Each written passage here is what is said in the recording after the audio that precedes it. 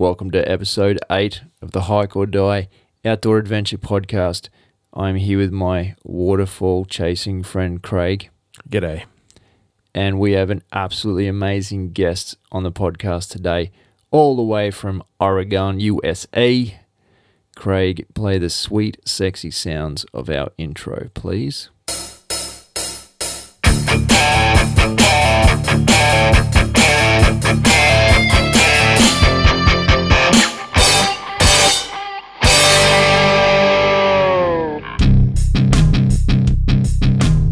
All right, Craig, this is going to be a big one. How you doing, mate? Yeah, good. Thanks, mate. How are you?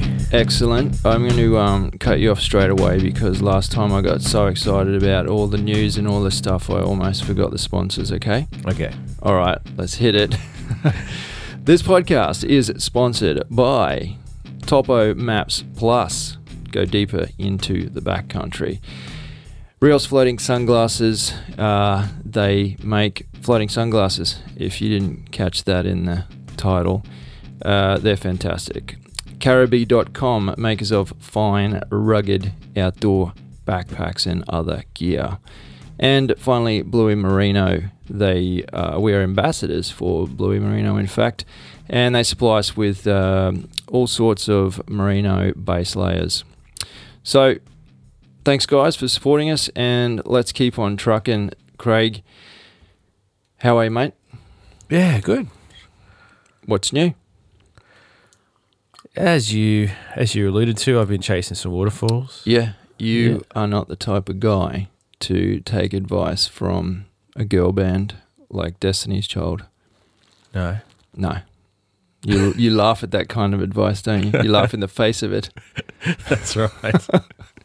Tell me about that. It was pretty miserable weather, but I did do some Ks in the car and then walked quite a few Ks to get down to Springbrook and saw some postcard sort of places that I hadn't been before. Yeah, I've seen those places on countless videos and, as you say, postcards, websites, all sorts of stuff, and I always plan to get down there. I think it was a perfect day to go. It was. Because from the videos you showed me, those waterfalls were going crazy. Yeah, well, I was sort of planning to go away, and then the weather turned bad. So I had this day off and thought, all right, I'll just go down there where I might avoid a bit of the weather. And yeah, it was actually a really good day. Yeah, no, it looked awesome. I love rainy days out there. Sometimes it's hard to get out of the house, or once you get there, it's hard to get out of the car. Yeah. But once you do, always some of the best days I've ever had is out in the rain. It's fantastic. Yeah, it got pretty wet, but it was it was amazing to see those. Well, the bit where you can go in under the cave in the dark. And yeah, is that called the Natural Bridge? Yeah. Yeah, that's epic, that place. Yeah. I think the only reason I've never really ventured there is 9 times out of 10, if we're going all that way, we're going down there for an overnighter. And if I'm correct, that pretty much most of that region right there doesn't have bush camping facilities. Yeah.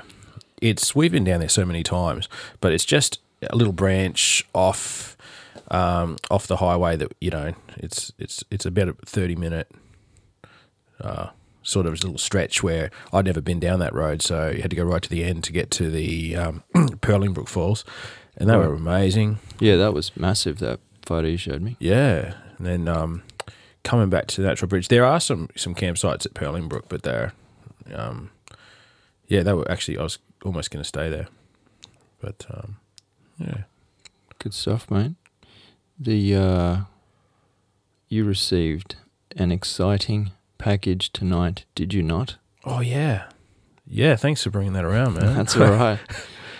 We got sent some amazing, I hope they're going to be amazing. They certainly look amazing, and the science behind them is amazing. Some sleeping bags from Zen Bivy. Yeah. I am always intrigued, I'll be honest, I'm always intrigued about brands who are putting in research and trying to break the rules deliberately to find a potential better way. It doesn't always work. We've seen that in every walk of life. But I've been watching these guys for a long time, and that product, just for people who don't know, it's a sleeping bag system. But the reason I'm calling it a system is because it incorporates a mat, and when it all comes together, it just gives so much more flexibility in the way that you can actually sleep in a hammock or in a tent.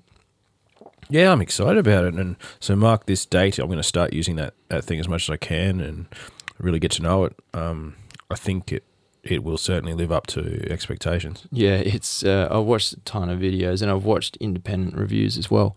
So everything I've seen about it kind of makes a lot of sense.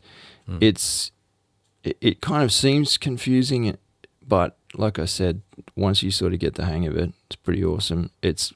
I'm a side sleeper, and so I really, really get the shits with my mummy sleeping bag at the moment, because when I bend my knees, it obviously thins out, compresses the down, and then my knees get cold at like 3 o'clock in the morning, and so then I have to sleep on my back to warm them up, and it's just this.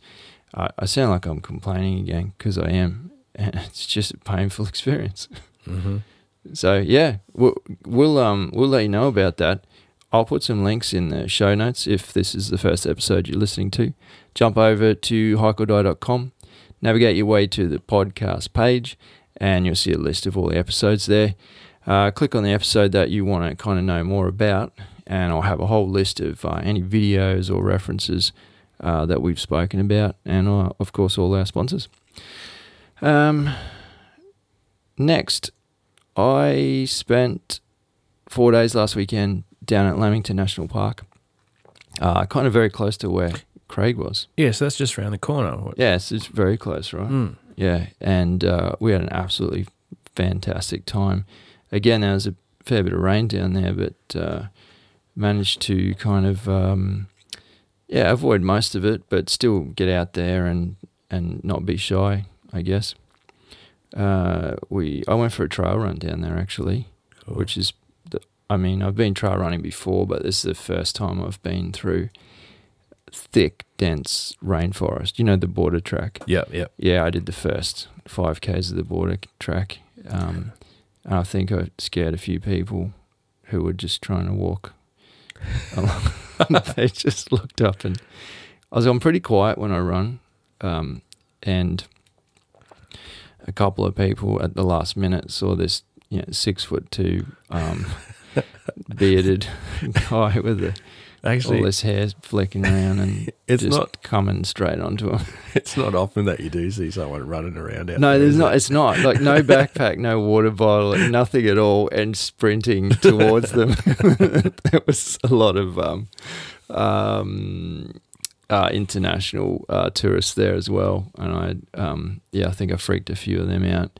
It gets freakier too because then I turned around at 2.5K mark and come back, and there I am again, like hunting them down and screaming past them. Well, I had a fantastic time. I felt like I was sucking in some of the best oxygen known to man. It was awesome. Did pretty good time considering that I think I climbed 90 meters elevation throughout the run. Yeah. That was good. It was excellent. Did a lot of bird watching out there. There's a couple of kind of pretty rare birds, but again, I think it was the rain that just made them a bit more comfortable with staying out longer throughout the day because it was overcast. Yeah, I saw more than ever yesterday. Yeah, did you? Yep, yeah, well, that's an absolutely. interesting observation. So I saw the satin bowerbird, Right. male and female, and the regent bowerbird, which is the yellow one. Yeah, Really? and it took some food from my hand. It took a blueberry out of my hand. Wow. Deliberately. It didn't just come and steal it. I held my hand out. While you're running at full pace? Yeah. So, it was interesting. But Wow, that's poor cool. thing was flying at full pace to try and get the blueberry. No, it was awesome. Saw tons of stuff. These little blue, I think they're called fairy wrens, iridescent blue, electric blue heads and bodies, just They just seem to be coming a lot closer. It was awesome. Yeah. Very, very good times were had. Hey, one other tiny bit of news. Well, it's not a tiny bit of news. Actually, it's a massive thing. But I often touch base with our sponsors and check in on just whatever's happening with them and any new stuff. And I spoke to the owner of Bluey Merino in an email and just said, hey, what's coming up, mate?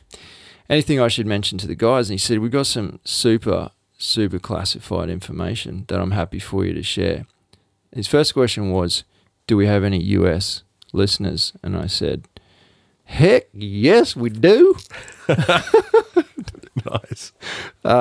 In fact, over 60% of our listeners are in the US. So thanks, guys, if you're listening. Yep. And I hope you can understand at least half of what we say. So anyway, here's the exciting stuff.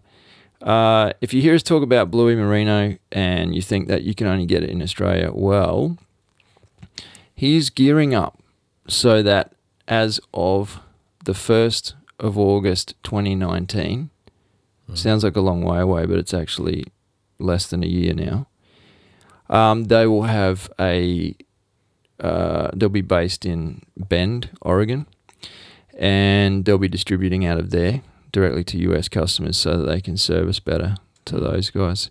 That's massive news. It's just massive. Yeah, it's good. I knew he was looking over that way to, he's been sending products that way, but now to actually go and set up over there and have another outlet's fantastic. Yeah, it's a good sign for the products, eh? Yeah, it is, and it's a good sign for all of you guys to be able to get Australian merino wool. Oh, for sure.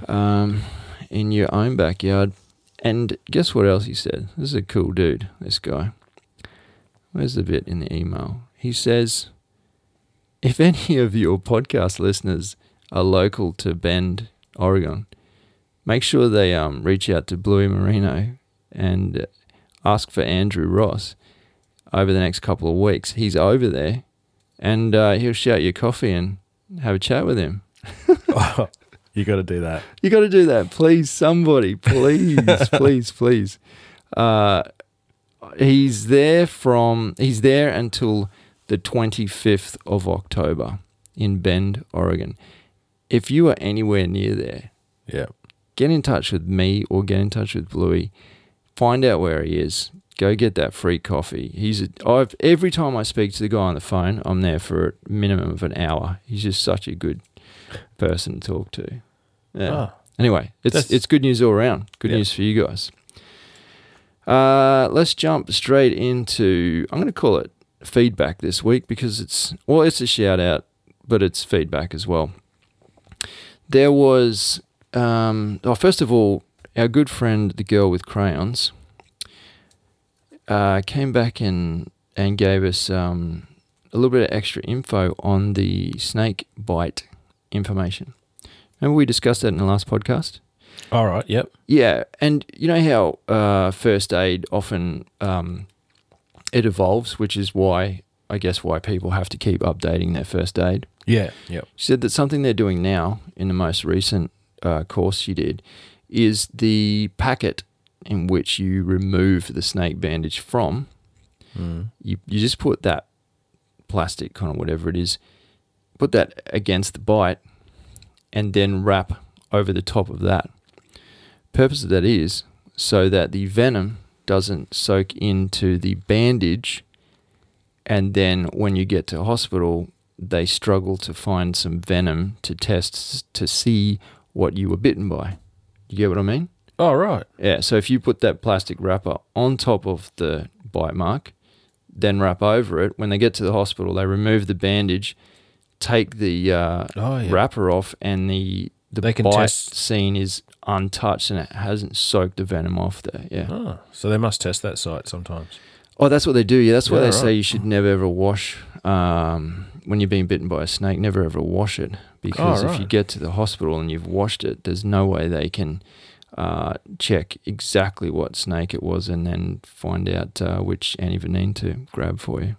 So I thought that was pretty interesting. After us talking about it in such detail, I thought it would be pretty useful to just mention that. I would have jumped back for a second because I missed one really cool bit of news. Have you heard of Alex Honnold? Not sure. No, he's a free solo climber. So that means he climbs with no ropes. Wow. Yep. Yeah, he's mad. He's mad. But he just did a TED talk about, when that default screen, I think you've got it on right there. No, that's your own. The default screen on Macs. Can you just move that window? Yeah. Let me see what. Easily. Okay, so there he is. That's Half Dome. He's scaled the front face of that without ropes. What?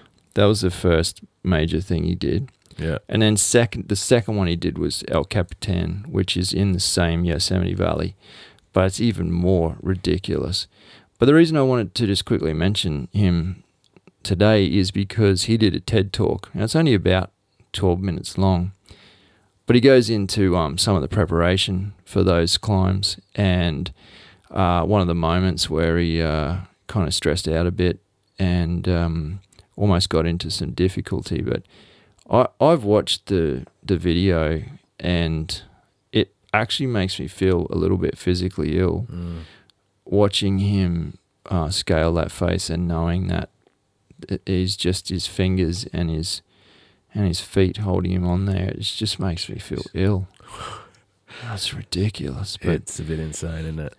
And I know, we kind of focus a lot on hiking, but I really appreciate other outdoor pursuits, and I appreciate the skill that it takes for somebody to do something like that. Yeah, so I'll put a link to that TED talk in the show notes. Anyway, you should check it out. Yeah, that's good. Where were we?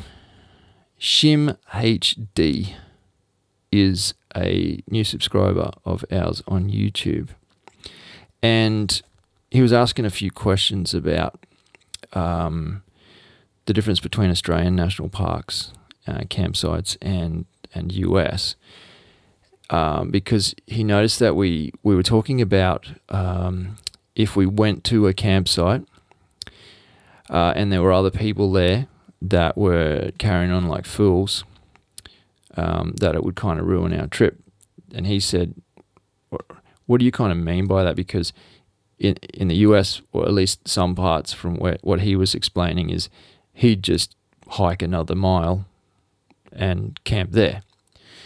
So, I explained it to him anyway. Basically, in a nutshell, we have designated kind of campsite areas within our national parks, which you predominantly stay at.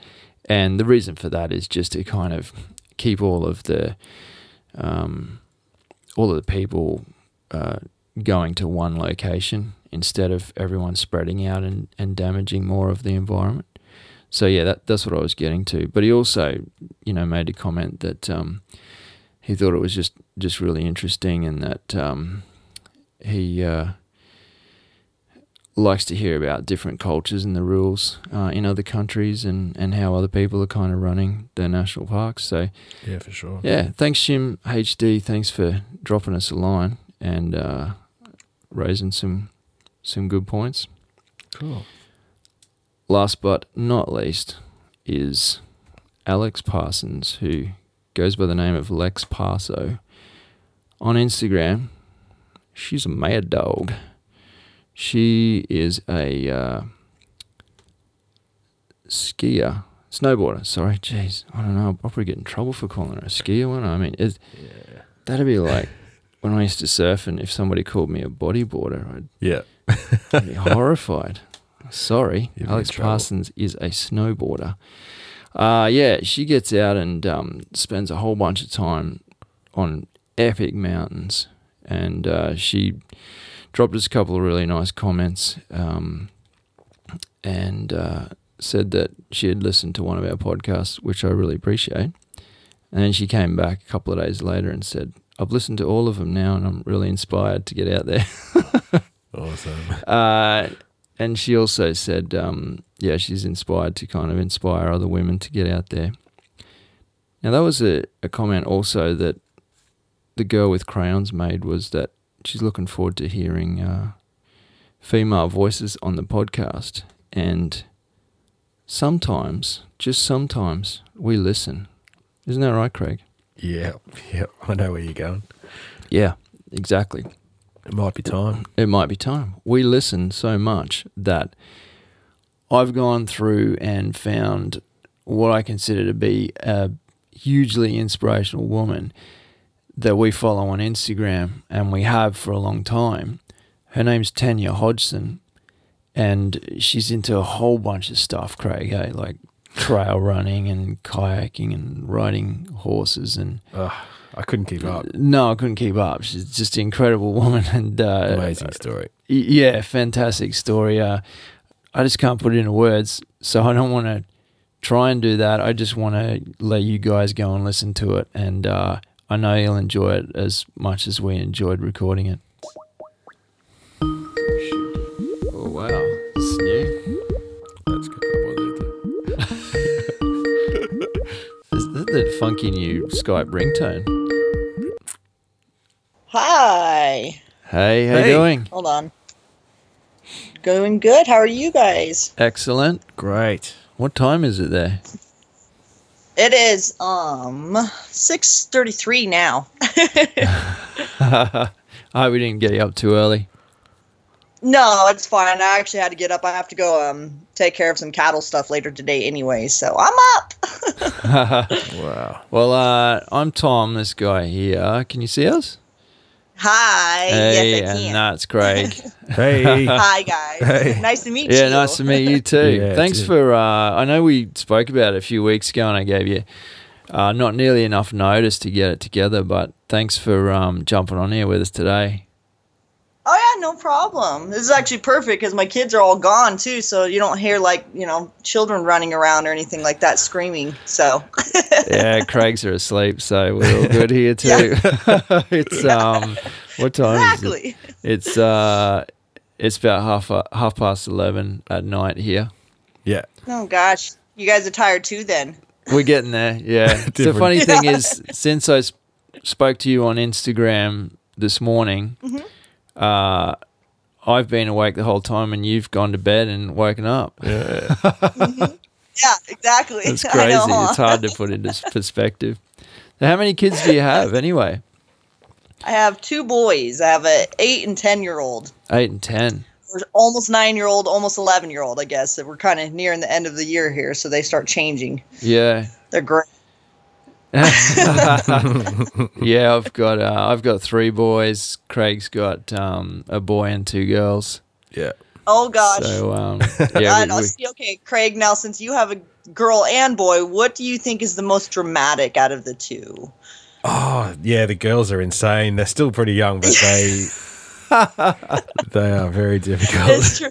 The boys cry more though. Seriously, like when I had the boys, I was like, "Oh, great, cool. They'll be tough. I can totally just take them everywhere with me, and they're not gonna. They're boys. Boys don't cry. No, they cry. Boys cry. Yeah. My niece is a handful. I have one niece. Everybody else in my family is boys, and I have one niece, and she's a handful. She's the most dramatic thing ever, but that girl will not cry for anything. My boys will cry if they don't get something. I'm like, oh my God, I thought girls were supposed to do that. Yeah. I still cry when I don't get stuff. Yeah, I do too. Quietly, though, not in front of the boys, because I don't want to give them any ideas that it's okay. Yeah. It's something I see a lot through your Instagram feed is you're always dragging the boys out to places. Is that a They don't have a choice. My next question was, is that a conscious thing, or surely every photo I see they look like. When we were kids, my mom and my dad, they're pretty active people. My dad, he bought a boat, and we used to travel around to all the lakes around here and stuff, and we'd go to Lake Powell, Lake Mead, and all the different places. And so traveling has been kind of in our family since me and my sisters were little. And then my mom she used to be really into bike riding and stuff like that. She would do the death ride and everything up over the passes and the mountains and everything. So being active and everything has always been in our lives. And when I never planned on having kids, but when I had the boys, I was just like, everybody's, it was during the time where everybody who had kids, they would just like, oh, wow, we'll put them in daycare and stuff. I'm like, why? It's so much fun to bring them with us, So, like, I'd start going hiking. I'd have them in packs, and my boys are not quite 2 years apart.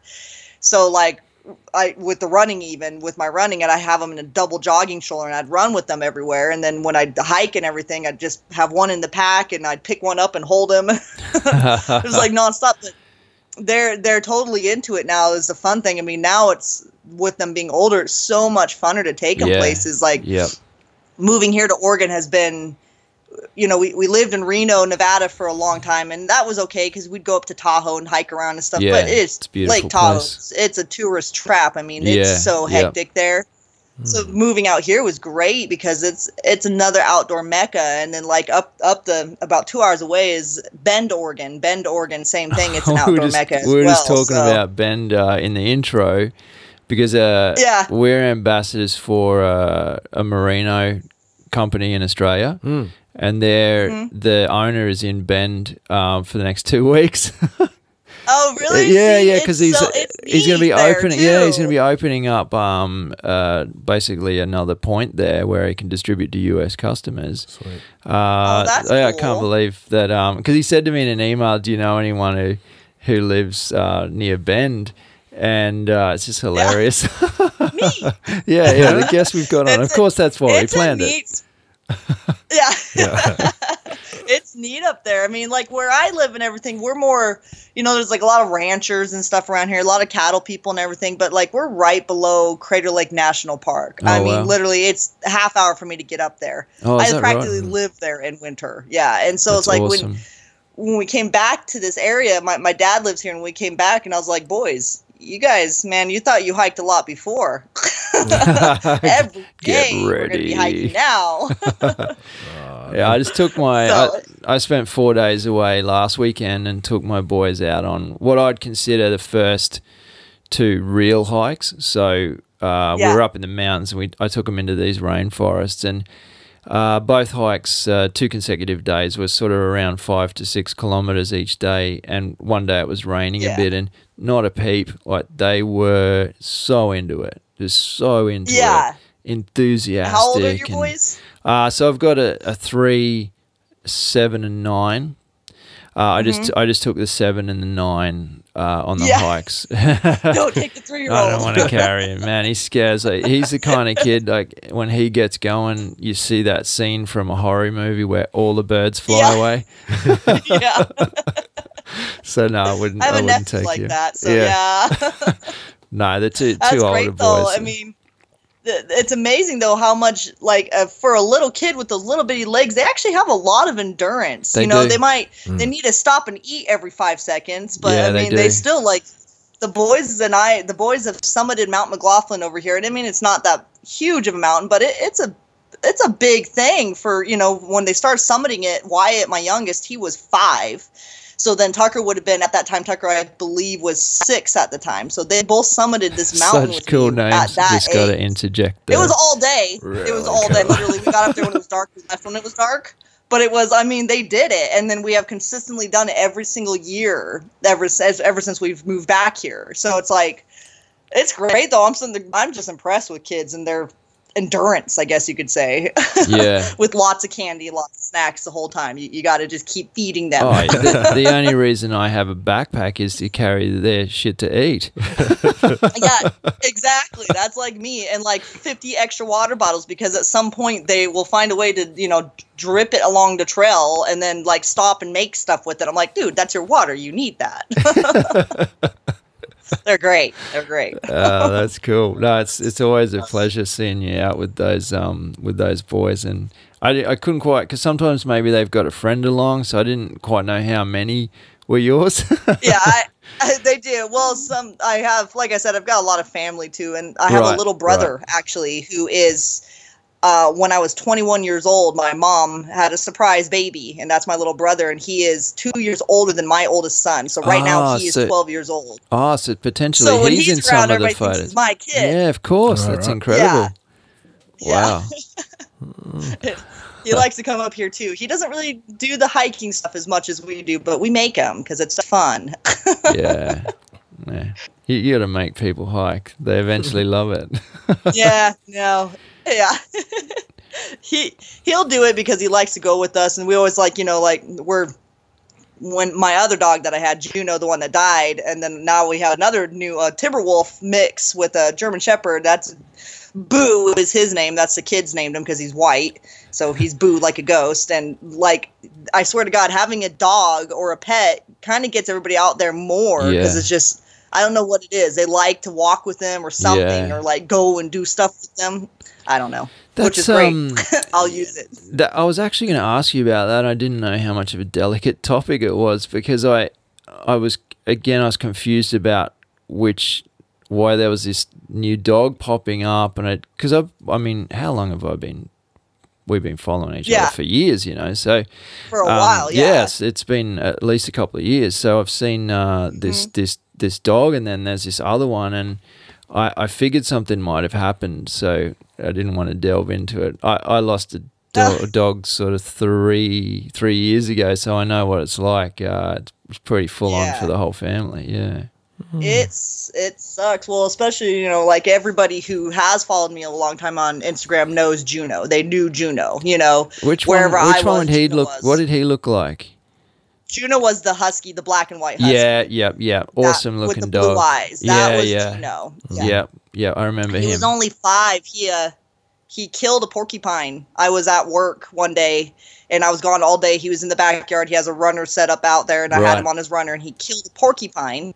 And I came back, and he's just covered in quills, And so I went and I pulled him all out. I put him in his bed, but one had gone down, like he had swallowed one. Oh, serious? Down and punctured his lungs. What? Horrific. He died. Man. Very traumatic way for him to die, especially because, the next morning, we get up, we're expecting him to be, a little messed up and all, but alive. And me and the kids walk out, and he's in his kennel just dead. Oh, and it was like, oh God, That's and trying to get the boys were in school at the time, and I was like, oh, you get to school, just go to school. Mom will take care of this, So, and we gave it all summer and stuff like that. And, kids, everybody keeps saying when you lose a dog to replace it with another dog because, there's no love like a dog's love. And it's just like, I couldn't. I was like, no. No, it's the same. I felt like I was praying Juno if I did. Yeah. Yeah, I felt exactly the same. This dog that we have now, yeah, exactly. And the kids, you got to kind of, the way I had to do it is just do it for the boys, basically, because I wasn't ready, but they were. And I was like, I'm not going to, just because I'm sad still, I'm not going to, not let them grow up with a dog, So we actually, this dog that I have now, a lady in Grass Valley just was like, hey, I don't want him anymore. So I drove over to California one day and picked him up and brought him back home. And he's a lot of fun. He's a great dog. Same type of temperament as my other dog was. He's a German Husky, and he's got really high content Timberwolf in him, so he likes to challenge everybody. He's only 8 months old or 9 months old, I believe now. So he's been a lot of fun. He's like having another kid, though. I mean, I swear to God, I'm sitting there going, He's a good looking boy not really too, having though. that much fun with it. Yeah, he's a good looking dog. That one. Yeah, and he's an awesome dog. Yeah, he gets out, runs with you. I bet he loves your lifestyle. Does he always keep up? Keeps up okay? Yeah, he goes on all the hikes. He's the way that I'm not going to start running him until about he's over a year old. Yep. Just because he's got so much German Husky or the German Shepherd in him, So when I took him into the vet, and he goes, wait till he's after a year old so we can kind of finish with his joints forming before we start running him. Yep. So he hikes every single day with us. So that's great. Oh, sweet. That's awesome. Yeah, tell us more about this trail running. Is it something? All I see is pictures of you either running or kayaking or riding horses, but the running kind of intrigues me. I think that's what first caught my attention. Yeah, well, the running. Well, I don't even remember where that started. Well, originally when I started running, I think it was after I had Wyatt. And we were living in Nevada still, in Reno. And it was like, oh, okay, well, I need to get in shape, but I don't want to. Every time you ever start a gym membership, you ever notice how you'll pay it but not go? Yeah. That's me anyway.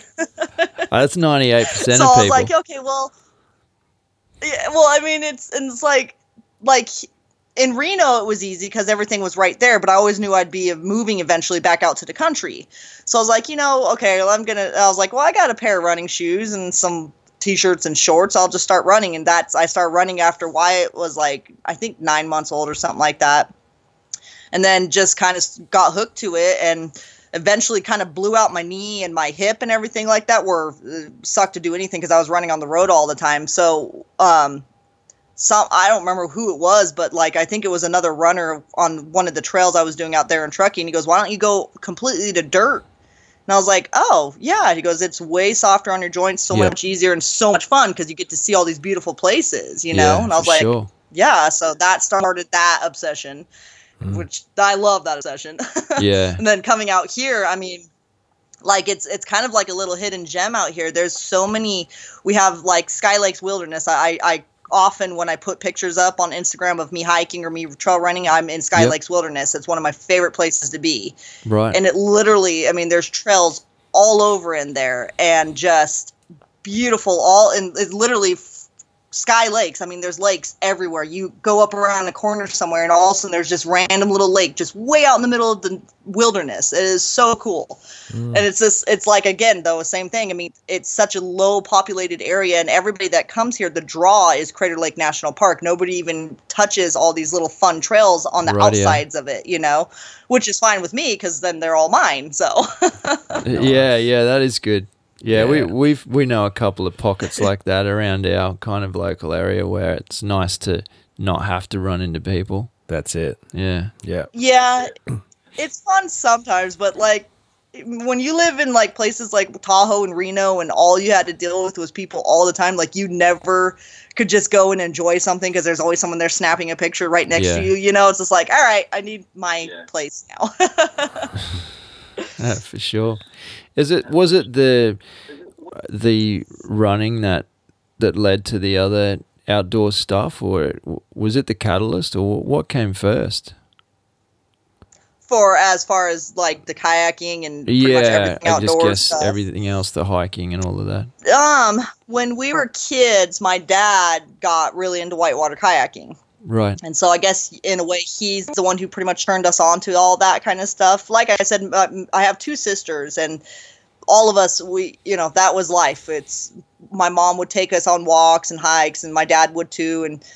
And we've always been exposed to that. And when we wanted to try something or do something, he was always 100% supportive of it if it had to do with, being outdoors and adventurous and all that fun stuff. So like our first mountain bikes when we were kids, he got his mountain bikes. We had this really cool piece of property out in Rogue River, Oregon. And we had all these little trails all over the place and we'd ride our bikes on all these little trails and just, it was fun. I mean, that's how we were raised basically. So when I got older, he actually gave me his whitewater kayak and I started kayaking a lot more and stuff like that. And then when I had the kids, I was just like, well, yeah, okay, then they started coming out with all these really fun kayaks. Let's sit on top ones and stuff that doesn't even roll over. Even if you try to roll it over, it won't roll over. Yeah, some good stuff. So I was like, yeah, and they're fun. And again, same thing around here. I live on the Williamson River, which is a trophy fishing river. So like the ranch that I live on and I run and manage and stuff like that, the biggest draw to this ranch is because of the river that we live on. And for me, it actually turned out to be a business on top of running this. Is I rent out kayaks from my home too. Awesome. Because again, it's just this area is so unexplored and it's like, well, we have lakes around here. We have creeks that are like rivers. We have everything. And it's just you can't pass it up, So I like accidentally last year I had one of my kayaks in the bed of my truck and I was over next door and this guy walks up and he goes, "Hey, do you rent that?" And I was like, "Yeah." Hell yes, I do. So I became a business owner of kayak rentals accidentally. That's funny. You're really selling it to us. I'm just wondering when we're going to organize to come over. Yeah. Yeah, I know. Huh? Come on. Well, see, the best part of it is the house. So on my ranch, the one I run this, it's ranch is like 140 acres. It's called Silverbow Ranch. It's a cattle ranch. So I have one house and then there's a main house on the property and there's two people who own the ranch. Well, like when I first moved here and I started working for them, I was like, well, you guys are never at this house and it's such a neat location, it's so cool out here. How about we like rent out? So like we went on to the VRBO website, the vacation rentals, and like we started renting out the house, and that's what we do with it now. So I mean, it's like, hey, you guys plan a trip over here. I have a nice ass place for you to stay. That's so our house. Tempting. For sure. But yeah, it is such a cool spot. And like with me personally, my favorite state is Oregon. If in all the states I could pick here in the US and whatnot, Oregon it's always been home to me. When we were little, my dad was a police officer in Rogue River, Oregon, so we mostly grew up there. And then I've lived everywhere. I mean, I've lived in California, I've lived in Nevada, I've lived in Utah, I've lived in Tennessee, I've lived in Arizona. I've lived a lot of places, but Oregon was always the draw. It was always to come back here and stuff. And this area that I live in of Oregon is so cool because, like, you hear about Oregon being rainy and stuff like that, Well, I'm in like what's called I guess it's the high desert area of Oregon. So we have all the forests, we have all the trees. It's all nice and green, but it doesn't get as much rain. It's, there's sagebrush and stuff like that around here. You still see snakes and whatnot. It's kind of the best of both worlds as far as I'm concerned. Same with Bend. Bend's the same type of thing. So and that's what one of the draws of Bend is, is because it's not like these. You can actually go outside without having to have an umbrella or a raincoat all through the year, Yeah. So they're really, and Bend's a really beautiful area too. It's like I said, it's such a neat area, and it's so widely known is the thing with it, because like right outside of Bend, Smith Rock, that's another place I'll put on my Instagram quite often, is Smith Rock State Park. I love Smith Rock. It's so cool. But like Bend, they have a lot of ski resorts up there. They've got way more trail systems than we do here. They've got rivers. They got the same thing, but just more of a heavily populated area than what it is down here. So what sort of time cool. is it? How long does it take to get from, say, where you are to Bend? Like, what's the physical time there to get to that? It takes like 2 hours to get up there. Okay, 2 hours drive, right. Yeah, it's north of me, and I don't remember the miles or whatnot, but it's about 2 hours to get there. It's just kind of a straight shot that way. Okay. Cool. But yeah, I go up there.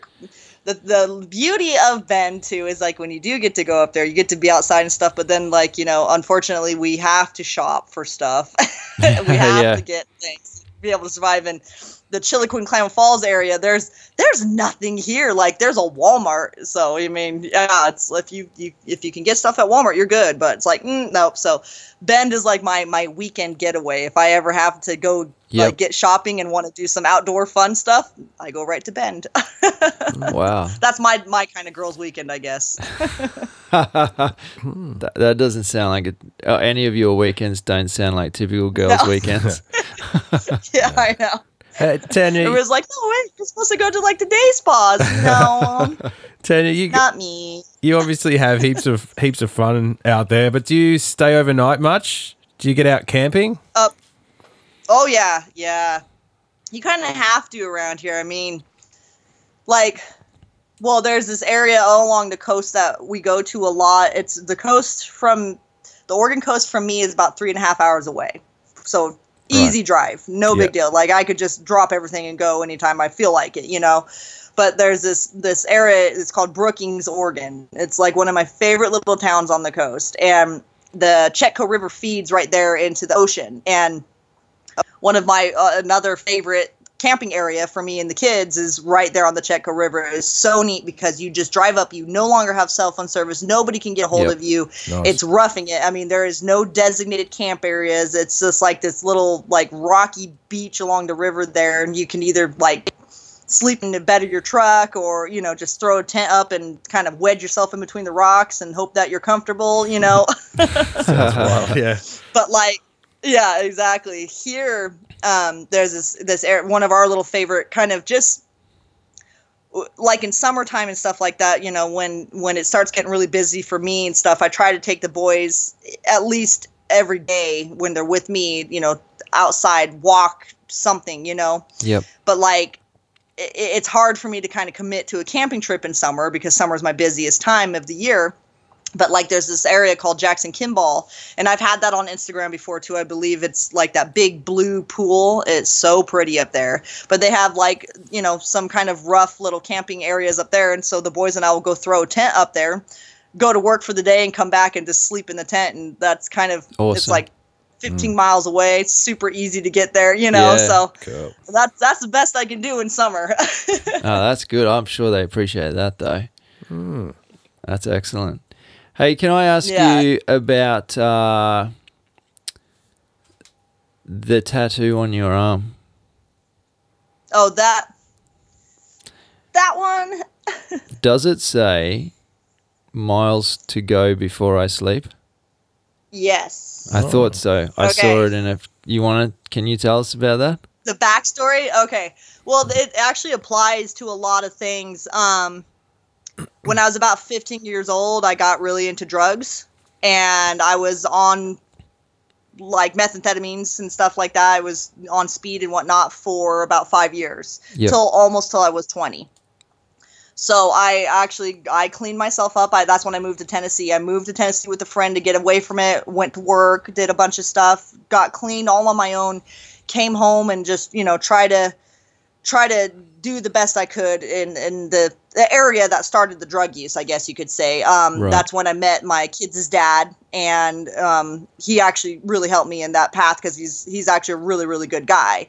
But there was something about somebody one time when I was struggling through it, they're like, well, you just don't give up. You know, you just keep going. You keep piling on the miles. You keep going ahead with it, you know? Yep. And I was like, oh, cool. And then when I started running, same thing. There was like, we had this mantra about, okay, one more mile, and then we'll sleep, you know? Well, so then this is a Robert Frost poem, and it's Right. the walk through woods or whatever. I can't remember what the poem is, but it was a really cool poem that we had to recite as kids in school, you know? And so one day I was just I was going through some stuff. At the time, my kids were still in my homeschool that I was doing with them, and we were going through poems and stuff like that, and that poem came up. And I was just like, oh my God, miles ago before I sleep. That is so funny because that's in a roundabout way been kind of a mantra as far as like, you know, just, Yeah, you know, it's perfect. continuing on with life and continuing to try to do it right in running and in hiking and stuff like Yeah, that. Even yep. with the boys, you know, we keep going. Like when we'd come home sometimes from a really stressful hike where Yeah. I'd had them out all day and it was getting dark and we were like tired, you know. I was just like, boys, just like a couple more miles and we'll sleep, you know? So Yeah. same kind of thing. It's basically not giving up, keep pushing yourself, that kind of thing. And so when I found the poem and remembered all that, I was like, oh my God, that is just perfect, you know? So That's I great. went down to my favorite tattoo shop here and I was like, put it on there. I think that's funny. Not funny is not the right word. An interesting observation is when you see your Instagram, like I said, I've been watching you for years, right? You get this interpretation that everything's always been that way. You're super fit, like you're a beast. You're just this machine. You know, you're a good specimen.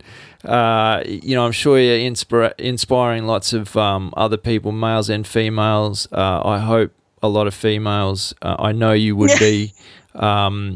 There's, you know, to be honest, one of the reasons that I really wanted to get you on here was because I did a hike with some girls a couple of months ago now, and they were it was their first hike, and it just blew their mind. And I ended up we did a whole podcast about it, and I started to get so much feedback from, and one of the questions was, hey, we'd love to kind of hear from a woman on the podcast, you know, hear the other side of things. And I just thought, well, that's when I hassled you the first time. I thought, well, here's a perfect example of someone who's just out there kicking ass. But to go back to my original point, we see that snapshot and we assume that it's always been that way. And it honestly wasn't until there was a post that you put up with like a photo of you kind of now and then a photo from 12 years ago.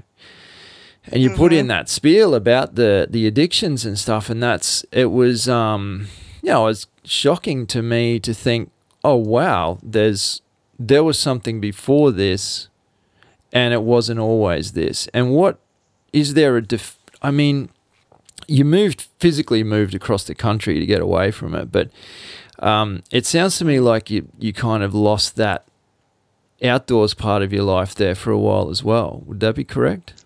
Yeah, there was a time, yeah, because it was, I don't know, when you're in, you know, like if you've ever met people with addictions and stuff like that, and if the addiction has to do with alcohol or with drugs and stuff, they don't even know themselves. They've lost a piece of themselves. And so, like with me, you know, starting at 15, it was just like, well, I'm 15. It's, you know, it's not a big deal, whatever. I can get out of this anytime I want. And I never ever thought that I was addicted to it. And I mean, it got to a point there where like my friend, one of my best friends, and to this day, he's still my best friend. And he struggled a lot getting clean. He was in it too, pretty bad. And he's done so well for himself as well, where he's got a family now. He's clean. He counsels other drug users and stuff. But at the time, he and I were both using pretty heavily. And this one day, he just was like, you're like wasting away. We got to get out of here. And I was just like, what are you talking about? You know, because like I still had a job. I had a car. You know, yep. I mean, I still worked and everything. He goes, you're not you. He goes, I've known you since you were 15 years old. And he goes, I've watched you just go away, basically. And so it's like, okay, you know, and so we got up and left. And like, I remember when I left at like midnight and just took off across. It's like a 2-day drive to Tennessee. And I was just like, I walked in my mom's house and I was like, Mom, I think I was 18 at the time. And I was like, Mama, 18, or I just turned 19. And I was like, Mom, I got to go. I'm leaving. She's crying, you know, and I'm just like, I got to go. And I couldn't explain it to her because in my mind, I still didn't think that she knew that I was doing drugs, but she knew. Right. But I mean, Right. To me, I was hiding it so well. Yeah, you know? right. And she's crying and she's upset and everything, you know. I was just like, I got to do this. And so, like, where I was born in Northern California. It's in the foothills of Calaveras. It's this little town called San Andreas, Calaveras County, Angels Camp. Like, anybody who's heard of it, it's like a rare thing for people to hear about it. Right. But it's kind of an outdoor type of area as well. I mean, they've got some outdoor stuff. They got some trails. You know, we'd always, when we lived there, we'd go to Lake Maloney's and we'd hike around the lake. We'd be out on the lake on the boats and stuff like that. Yep. But like, again, yeah, same thing. When I lost so much of that in that time frame, it never, you don't even think of that. You know, you don't realize that you're like stepping away from your life. And so, like, I'm out in Tennessee and I got clean. Like I said, I was working, and the thing that kind of brought me home and really finished waking me up was my little sister was graduating high school, and I wasn't even there. And It was just like, dude, I have missed out on my sister's lives. And my mom and my sisters were best friends. I mean, I'm super close with my family. Yep. My family is everything to me. And so hearing my mom called me. I'd had a phone at that time, and she calls me and she goes, you know, Leanne is graduating high school. And I was like, oh my God. And it was like 2 days away. Right. And so I got in my car, I said goodbye to everybody, and I drove without sleeping for 2 days straight, all the way back to like Petaluma, California. Got in the truck with my friend, and we drove back up to Calaveras County where my little sister's graduating. And I was walked up as everybody's walking into the auditorium for her graduation. I didn't tell anybody. Nobody knew about it. Walked up and put my arm around her. I was like, hey, you know, I love you and stuff like that. And they're like, everybody starts crying and stuff. And that was a huge wake up call too. Cause like, again, I didn't even realize how bad I'd been hurting my family. So basically, you know, like I came back to the place I started the drugs in. So, you know, there was still some struggles when I came home and stuff like that. Yep. And I tried to like stay away from it, try to meet better people and make different friends. I went back to, I actually bought my grandma's cleaning company from her and was cleaning and stuff like that. I had a pretty big business going and everything. And I started going out walking. I started playing tennis, actually, is what I was doing. And then I would go out and I'd walk around this little cute neighborhood that we lived in. And then I'd start hiking up in all the mountains and stuff that I hiked at as a kid. When we were little girls, we used to be in these mountains and stuff like that, and the Lake Alpine and whatnot. And basically, I traded one addiction for another. Yep. I basically went from being addicted to drugs to just being addicted to staying physical and being outdoors, and outdoors became my drugs, and, you know, staying in shape and everything like that, and pushing myself to all kinds of limits. That was my replacement. So that's basically the best way I could sum it up. Is I'm still an addict. I mean, anybody that talks to me about it, you know, like, oh, you used to do drugs and you used to be addicted to stuff. And I was like, man, I'm still an addict. I'll never not be an addict. You know, but I just changed the thing I'm addicted to now, you know? So instead of it being a drug, it's still a drug, I guess. Cause I mean, anybody who's been out there, anybody who's, you know, like you hike and you set a goal. Yeah. You set a goal out there and it's definitely, you hit that goal. You don't go out there because you want to feel the same as you do here. Right. Oh, yeah, exactly. Some of our worst. There's no better high than that. Yeah. Some of our worst hikes are the ones, when I say worst, like we've overcome some kind of adversity or been caught in a storm or got lost or those are the best ones. When Craig got 100 leeches on him. Oh no! We don't stop talking about those ones. I particularly like that story though. Oh yeah, sounds good from your side. When he had to go and explain it to the doctor. Yeah. Yeah, he'd never seen anything like that. Oh man, he looked like some I've had 2 leeches on me at one time, and I freaked out. I can't stand leeches; they're so gross. So I'm freaking out. I'm freaking out for you right now. I was disgusted in him. He wouldn't let me stop to take them on either. Yeah. Oh god, it was so good. No, it was insane. That's awesome. That's a fantastic story. I knew there must have been some catalyst there, but it's always great to hear that kind of getting out in the wilderness is the winner. Like I always think it beats so many things. I know it does for me. You know, Craig was just saying to me literally this week that he was going a bit crazy because he hadn't been out for a few weeks. So he was out. Oh, no. Yeah, he was out all day yesterday, so he's okay now. Yeah, doing it tough for a while. Yeah, I wouldn't have come around if he was cranky. No. But I mean, that's actually really, you kind of feel like you are. I mean, like once you get out there and you start being, you know, like you get onto a system basically of like being outside all the time. And then when you have to be cooped up for at least like 2 days, it kills you. It's like, I got to go. I got to get out there now. So I'm starting to get the picture, Tanya, of that you've got a job at your house there, but you get to go outside near a lake and do the canoes every day. Is that right? Yeah, for the most part. Right now, I mean, our season is here. It's fall. It's getting close to the snow season and whatnot. My job, I actually have a lot of jobs, but like my main job here at my place is right on a river. I mean, I live right next to the Williamson River. So that's one of kind of the main areas that I'll like, you know, if I put kayakers out there, or if I'm kayaking myself, it's right there. But like my personal favorite of places that I go is a same area where I take the kids camping. We're one a night type of camping, the Jackson Kimball area. There's this little river. It's called Wood River. And it's so cool. And like, you just like, the kids and I will head up there. We drop our kayaks off at the spot that we put in at, and then we drive my truck back down and leave it at like a day use area. And then they ride their little bikes and I run, and we go back up to where the kayaks are. And it's like 3-mile run ride back up, and then we go down this Wood River for like, I mean, it could take you 4 hours, and you wouldn't think so if you're going like a straight shot from where you parked versus when you're coming back down on the river, you're going, why is this taking so long?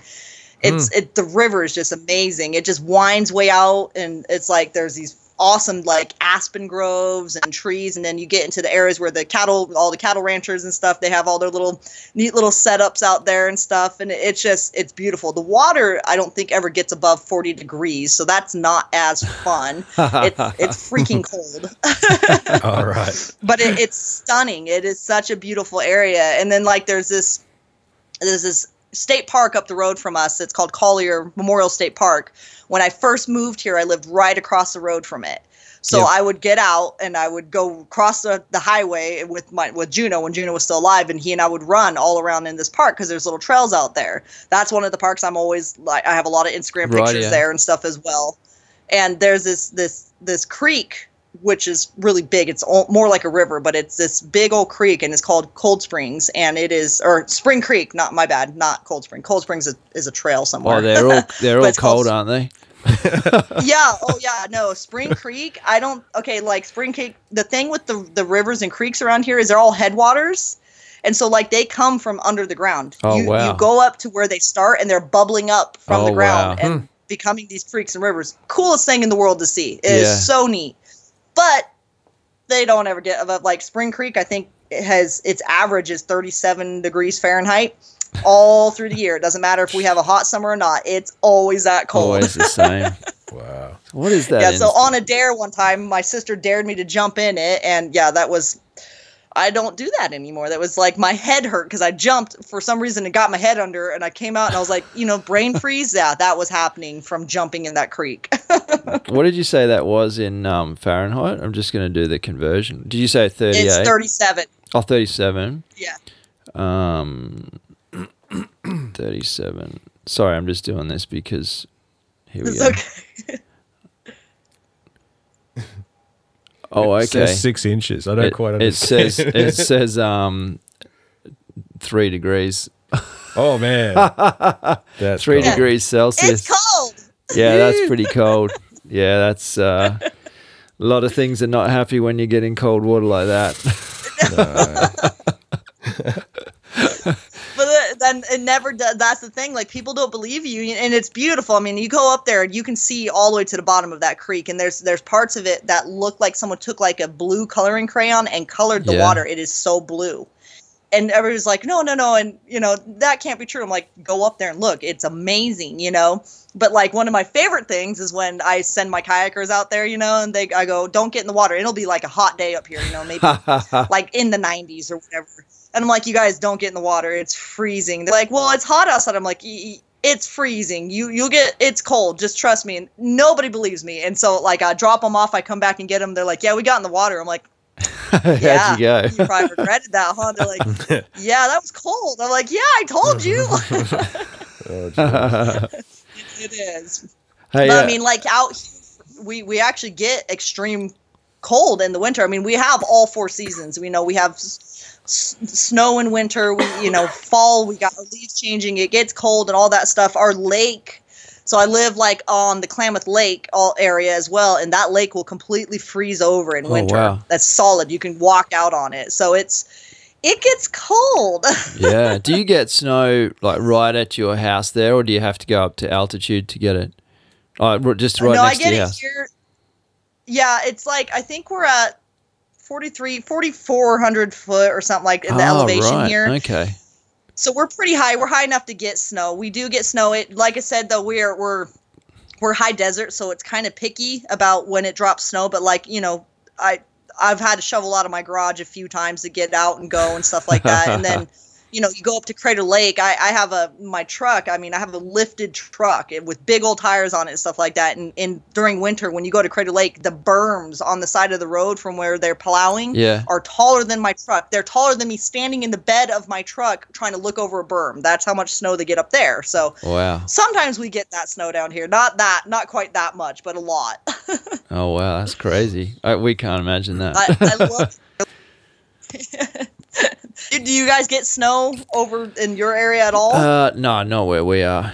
The closest I've heard of snow to here would be 3-4 hours away, which was, I'm talking about Stanthorpe or something. Stanthorpe, which is really only a light dusting, It's not a permanent thing. Like, it's gone by the next day. Yeah. But there is alpine areas down south of Australia where they'll have snow all the time. But we certainly don't experience that here. Australia's just so vast and diverse that desert in the middle, we're closer to kind of rainforests and beaches, and then like I said, alpine regions down south and just everything in between. It's pretty interesting. Yeah. That's cool. And now it stays pretty warm all through the year, though, there, huh? It's not, I mean, it depends who you talk to. I think, it does. Yeah. I mean, someone like yourself would come over and be in a T-shirt in our winter. Yeah. But the locals that have grown up here complain about the cold, and I know it's not Yeah. cold because I've been to other places. Yeah. It's not Yeah. cold. That's Especially like my, sorry, you go. Yep. what was that? I was just going to say, Oh, well, I was gonna, I feel there was a trip I did about 2 years ago down to a really cold place, and I actually did a lot of climatizing before that and just getting ready for it.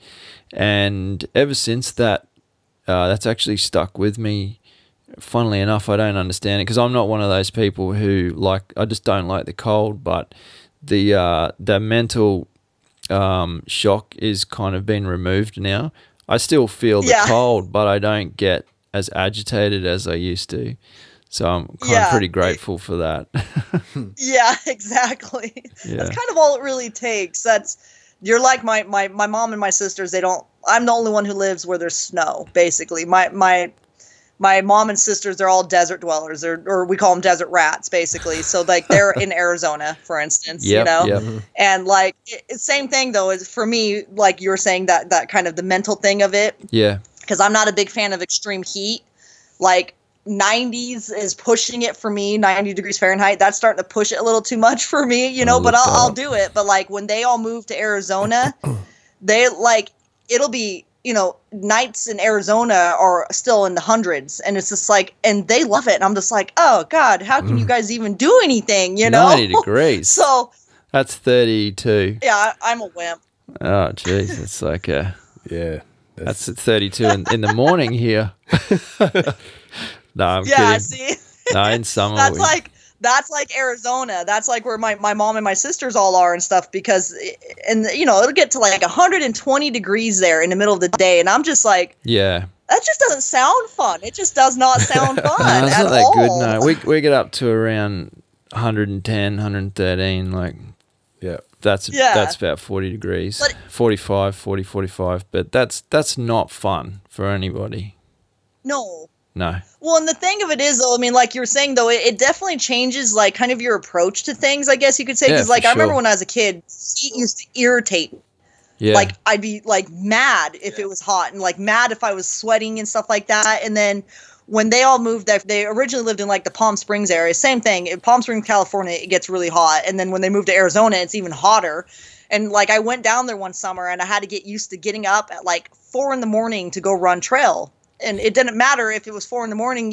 You had a light on. You're thinking, well, it should be colder. You're still in shorts and a tank top, dripping sweat as you're out there running, right? And it's just like, God, you know, how do you guys do this? And but literally, it did. It completely changed my approach to it and my ability to deal with it. You know, Yep, so it's yep. like now. Here, when it gets really hot, everybody's like, "Oh my God, it's hot!" I'm just like, "Oh well, you know, Yeah. it sucks, but it is what it is." I don't freak out as much because No. I'm like, it's still not as hot as Arizona. No, I truly believe that extreme heat and cold are just conditioning elements, like a form of pain almost, that once you keep stretching those boundaries, you just learn to not Yeah. kind of freak out about them.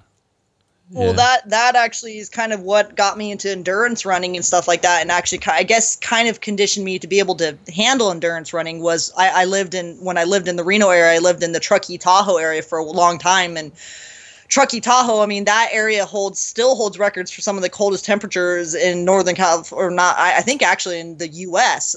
Well, maybe it's just the northern side of the U.S. or something. I don't remember what it is, but it gets freaking cold there, and they get a lot of snow, and I would run all the time. I would run and like come home and I'd have icicles in my eyelashes, you know, and like any hair that was exposed would be white from my breath blasting back on it and freezing, Wow. you know? Yeah, cool. Yeah. So, Oh. but like that's when I first started out in the whole running thing, and I would only be doing like 3 miles a day, but like it's amazing how that does. It changes your perspective and changes the way you can handle things. And like after that is when I started doing like the ultra marathons and stuff like that. And it was just like, you know, you get out there and you're running trails for like, you know, 50 miles and you're like, dude, I ran when it was like minus 10 degrees Fahrenheit. I can run through anything.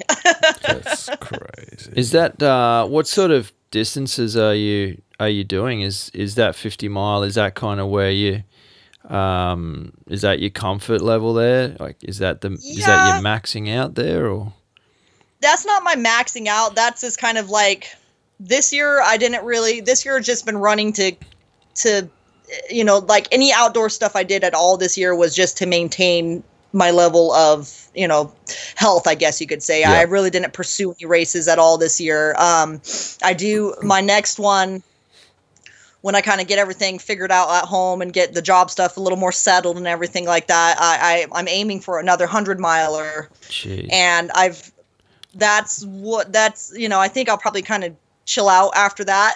just for any of the Australian listeners, that's 160 kilometers. Gee whiz. Okay. And 50 miles is 80 kilometers. What? Yeah, 50 remember miles before I've done when I said she was a beast? Yeah. Yeah. Is that in your 50 milers are definitely, they're my favorite though. I love the 50 milers because, okay, I mean, like if you've ever just run 3 miles, that is a huge accomplishment.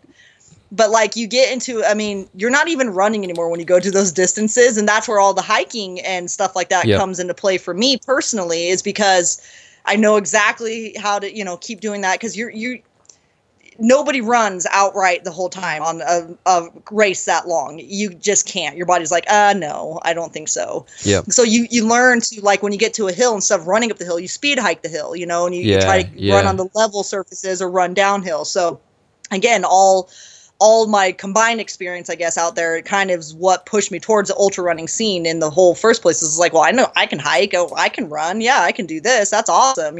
So when I first did a 50 miler, I was just like, I actually was not in shape and had not been training. I think, like, if you ever follow people who train for ultras and stuff like that, they're like out there running 20 miles on the weekends each day, like 20 miles on Saturday, 20 miles on Sunday. I wasn't. I was like, hey, I might do 7 miles today. Yeah.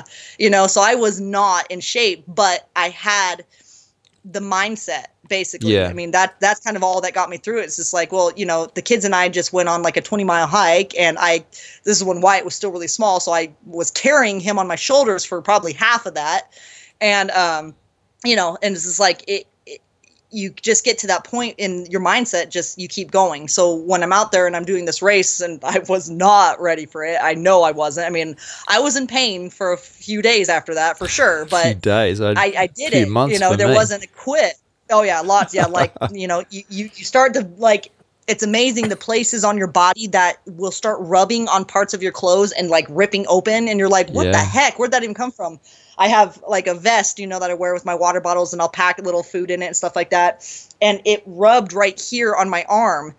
And by mile 30, that was all ripped open, and I had to have the aid station guys bandage it all back up, and it ripped through the Band-Aids, and I had to bandage it back up again. And it's just like, why do people do this? This is so stupid. And then as soon as you're done, you're like, I'm going to sign up for another one. Wow. It sounds to me like it was the same. I just keep hearing this kind of tenacity in everything you do. It sounds like the same thing that got you through that tough stuff. It's just that. Yeah. You don't stop. You just keep trucking, and that's pretty cool. Right. Well, you can't. I've had friends in my life who gave up and lost themselves to things and stuff, and it's just like, definitely having the parents that I have has been a very big influencer, I guess, in not quitting and not giving up and then everything, and like, even though I strayed away from how we were raised and everything like that, like my sisters were, they did everything the way that my parents were planning on raising us. I'm the middle child, so I went the middle child way. Yeah. But like, I mean, it just, when it really comes down to it though, it's just, I don't know, becoming a mom kind of helped that as well. I became a mom when I was 23 years old. And so even though it was never a plan to be a mom at all, I am forever grateful for my children, because you can't give up when you have kids. You have two little people watching your every move, looking up to you. Like, just everything I do is about them. I mean, even my job I have now, the only reason I have it is because it's such a great support system for my kids. It gets them out, gets them working with animals, gets them outside every day. It's incredible. It gets us to live where we get to live, you know. Yep. It's so cool. And then even like now, you know, like the running was more my thing, but the hiking has always been there, but it's become so much bigger because of my children. You know, and so like I'm trying to kind of the same thing. The no quit attitude. I try to influence them with that as much as possible. It's just like, you know, we don't give up. You can't give up. It's that's just not how life works. So I'm trying. Well, there's definitely been trials and stuff, but it's, you know, that like, you know, when you go after something and it just all seems to click into place and it all seems to flow and you just know that you're on the right path. Yeah. That's what this has all been ever since, you know, when I got clean and when I started just pursuing different things and just getting back outside, knowing that the most healing thing for me was to be active, to be outside, and then to continue it with my children, with a new generation of little mini me's, you know, and it's just like, it's all fallen. Everything that I've aimed for has always fallen into place. And it's just like, okay, well, then we're definitely going on the right path here. We're going where we need to be. Yeah, that's right. Yeah. Sounds great. It's been a very awesome journey so far. I was having a conversation with my eldest son sometime last year about not giving up, and he was doing something, and I explained that to him, and it was probably about 3 weeks later. I do a bit of a boot camp thing in my backyard. I've got truck tires and stuff, and heavy logs and stuff that I'll do. And I was trying to.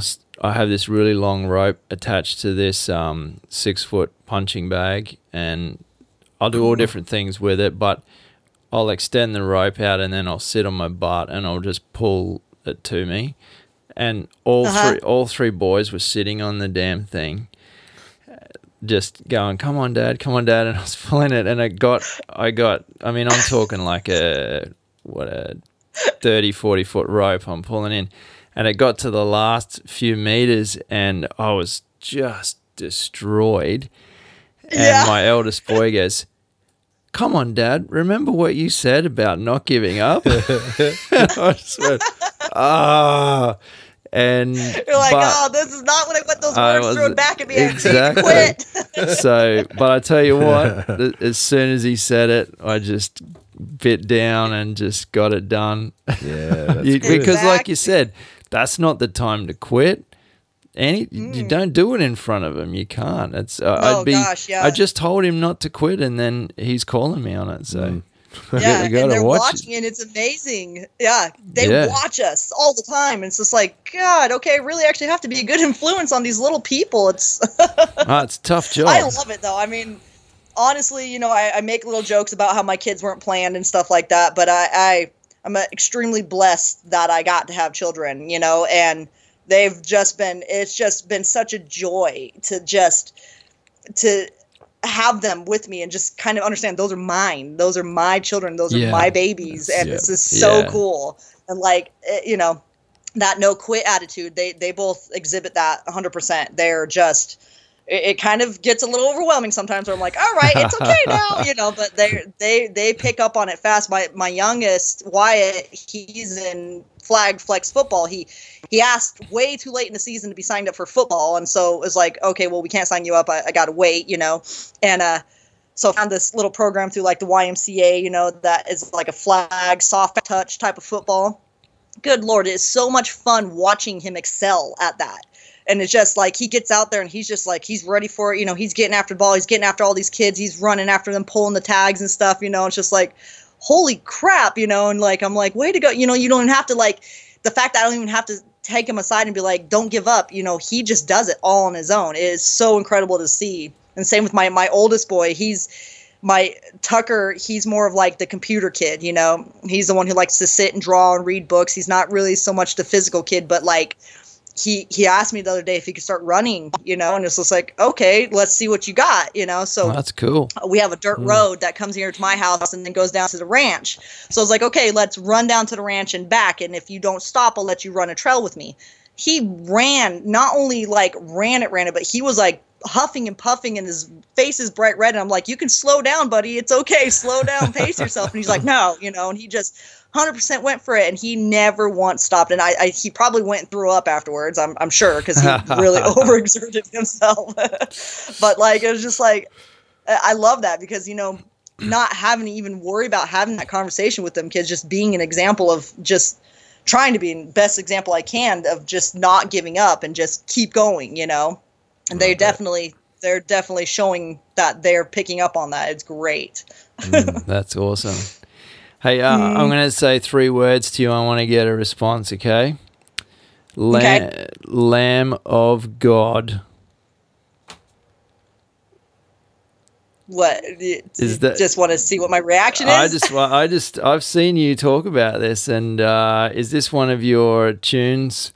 Is this one of your bands that gets you motivated? Yeah.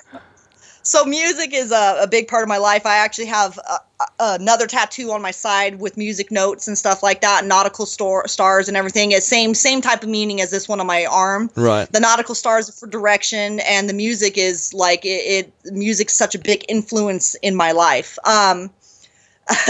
So have you listened to anything? Oh yeah. Okay. It reminds me of today I went on a long drive. I had to do a 2-hour drive this morning, and I was listening to White Zombie. Yeah. Yeah, and I just thought there's a lot of similarities there, but yeah, it's just pretty full on. It's good. Yeah. Well, so like we're super musical in my family. My dad is like a genius with the guitar, a genius. All of us girls play some sort of instrument. We kind of pick at the guitar. We all sing and stuff like that. So again, same thing. My upbringing in the outdoors, my upbringing with music and whatnot has been there. So Lamb of God, there's a few songs of theirs that kind of get you going, and then there's just some all out, just crazy sounding songs of theirs that like when you need to just not think at all and just get something done, you listen to that, and you're going for it. Yeah, I mean, Craig and I used to play in a band. That's how we met 20 odd years ago. Yeah. Other bands that were, and I feel the same way about, depending on what I'm doing, is things like Sepultura. That sort of fires me up. Pantera. Yeah. But it's slightly more old school than Lamb of God. Yeah. Well, see, okay, I originally started like with Slayer, Slayer was just like my go-to. We did start at the same place then. Yeah. Yeah, exactly. I mean, like, if you ever go, like, on my Amazon list or on my Pandora list or whatever, there is so many different types of music in there. I never just stay with just one. I mean, it's anything from, like, Dirty Heads, which are, like, kind of reggae and stuff like that, right, to, like, over to Metallica, then, like, back to, like, some, like, EDM type of music. It's just a broad range.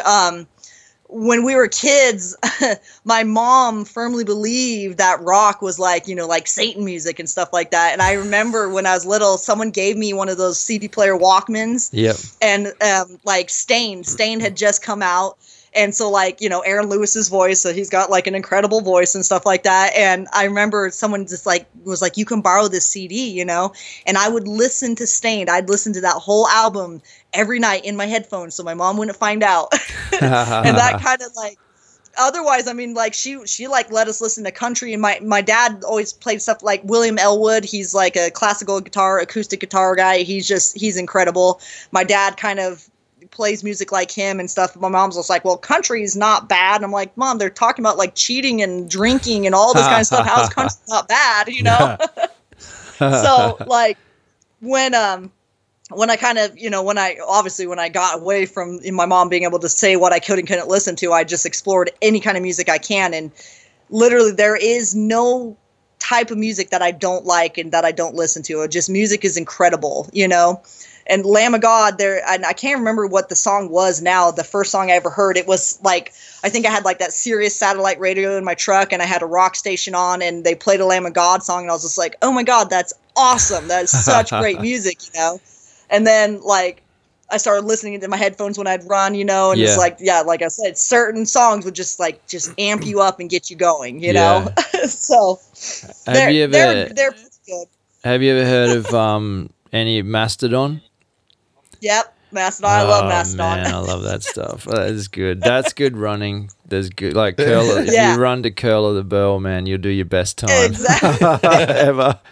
But hey, what's your opinion on running with music? Because I'm torn. I'm torn both ways on that personally. I'd like to hear your opinion. It varies, I guess. Like I said, when I first started running, I was always on the road. It was always like I never even thought of running on a trail. You know what I mean? And so it was just like the kind of like what you saw in other runners is they'd gear up, they'd have their headphones in, and they'd run. Yep. And like I'll still do that even to this day, but like what kind of got me away from listening to music actually when I run is when I started running trail, because I would rather hear nature, you know what I mean? I'd rather hear what's going on around me and stuff like that. Or like, where I run, there's mountain lions, there's bears and stuff like that. We actually have timber wolves now in the area and everything. So you got to be a little more alert. You can't really be up there with music going, So, but I mean, the same thing is just like, I want to be able to hear just all that, the nature stuff. And then like, I'll run every once in a while on road still. We go to this really cool thing that they did in Klamath Falls is there used to be a railroad that went through Klamath Falls, and that, they rerouted it. And so like they still had the area, but they ended up paving the trails. Some of the trails they paved. And then like you could go all the way up on some of the dirt track part of it, all the way to like Lakeview, which is like 100 something miles away on this old railroad system, which is really cool. But like when we go out there, if I'm running it by myself, I usually have music on, just because when I'm compared to like when I'm on trail, I'm just totally out there having fun. It's just so cool. It's like an adventure, Yeah, it is. And then when I'm back on road or anything like that, and it's kind of the same thing over and over, I get bored of it. Yep. So I put music on, I'll listen to music because it distracts me. It takes me out of that place, and I'll just listen to the music and focus on that instead and just keep running. So, I mean, I guess I kind of see both sides. I don't think it's bad. I don't think it's the greatest. I don't think you have to do it. I don't think you don't have to do it. I understand it, and then I kind of step away from it a lot too. Yeah. So I guess it depends on my environment. Yeah, I think the way you've explained it is probably exactly the way I approach it as well. Like I would think it would be almost sacrilegious for me to put headphones on and run through a rainforest and just, I just couldn't do it. But if I do run on the streets, I definitely put something in. But something I noticed a few years back was I found that the music was masking my kind of heavy breathing, and I felt like I was cheating because I was not really dealing with the panic or whatever you want to call it. And a couple of times I had to run without headphones when the batteries went flat, and I remember that it was punishing. It was grueling hearing myself breathing and heaving, and the footsteps getting kind of sloppier. It was you almost wanted to cover it up again and put the music back on. I think once I dealt with that, I think I became more comfortable with running, though. Yeah. Like it's okay to sound like you're dying. Yeah, exactly. Because everybody does. You run in a group of runners, it's like, like a big panting group of runners, So, but it's the same thing though. Like it's funny because my mom, she kind of got into the running thing there for a while. Like I said, she's into bike riding and stuff like that. So that's more her thing. But her bike, she had to go get it worked on, and she like was kind of in between jobs at the time. So she just let the bike just sit and wait for her to get another job. And I was like, well, in the meantime, why don't you try running? And it was funny because like you get to these levels in anything that you do, like even like just any type of physical activity, I guess. I remember when I first started mountain bike racing, same thing. I would be like so distressed when I couldn't keep up with everybody, when I was the one going through every single gear on my bike. And, you know, when I had to hold my brake all the way down the downhill, I was just like, why can't I, you know, like in my mind, I needed to be as good as everybody else. But then as I got better and better in the mountain biking scene, and as I started doing more races, it just naturally came, you know, like it just all, I just got used to it. Same with running. I remember when I first was running, it was like I was always in competition with myself. Always in competition with myself. It's like same thing. My breathing would drive me nuts. I didn't want to hear myself breathe. And it's just like, to my mind, oh, you're so out of shape because you're breathing that hard. And I'm like, oh man, you're running. Yeah, you're pushing it, of course. Yeah. But it's like, you know, now, I mean, I could go like, you know, an entire week without running, step outside, run for 10 miles straight and not even think of it. You know what I mean? Yeah, it's incredible. And same with like my bike, the mountain bike stuff. I haven't raced a mountain bike race in freaking years. But like if it, you know, I go pump my bike up, I'll take it up to the pass over here where there's some pretty good trails and stuff like that. You get on that downhill side and it just clicks. It's just conditioning. Yeah. It's all back there. But yeah, same thing is like when you first start something, it's like you're so much harder on yourself than you need to be. And that's why the music, I think, was the same with you, with me. When I first started running, the music was just, that was part of it. I had to have that music. That's right. Because it's like, it was the only way I could just get out of it, like not freak myself out. Okay, I got to stop now, you know? Yeah. So it's, I just think that's pretty much all it is just a conditioning thing, you know? What shoes are you running these days? Still with the barefoot movement. So, like Merrell, I picked Merrell up a while ago and I love Merrell. I still do everything with them, as my hiking shoes are with Merrell and everything like that. If I wear actual hiking boots, I will wear Merrell. Usually I'm hiking out in sandals and stuff like that. Everybody calls me a hippie. But like, someone turned me on to, cause I do the minimalist approach to everything, you know? And so like I have my Merrells that I have now are the Vapor Gloves. I believe it's the 3rd gen Vapor Gloves. And then I got into Luna sandals there I still have them. I still run in those a lot. So those are my two go-tos. If I'm not completely barefoot, if I have shoes on, it's either the Luna sandals or it's the Merrell Vapor Gloves.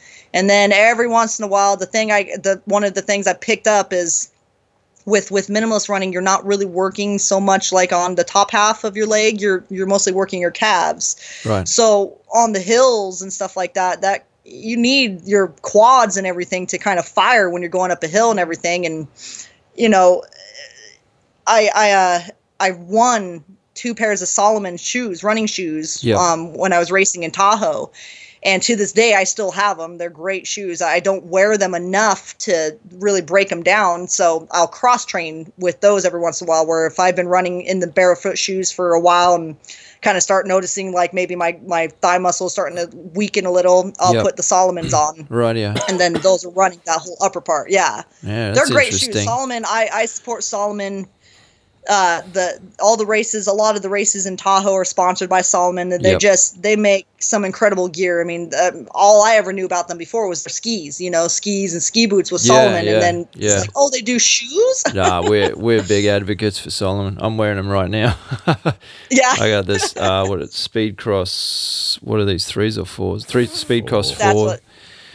I have the Speed Cross, and I have what's that mix one that they made that was supposed to go from road to trail? Oh, I'm not sure. I can't remember what that one's called. But I have a bunch of Merrells as well.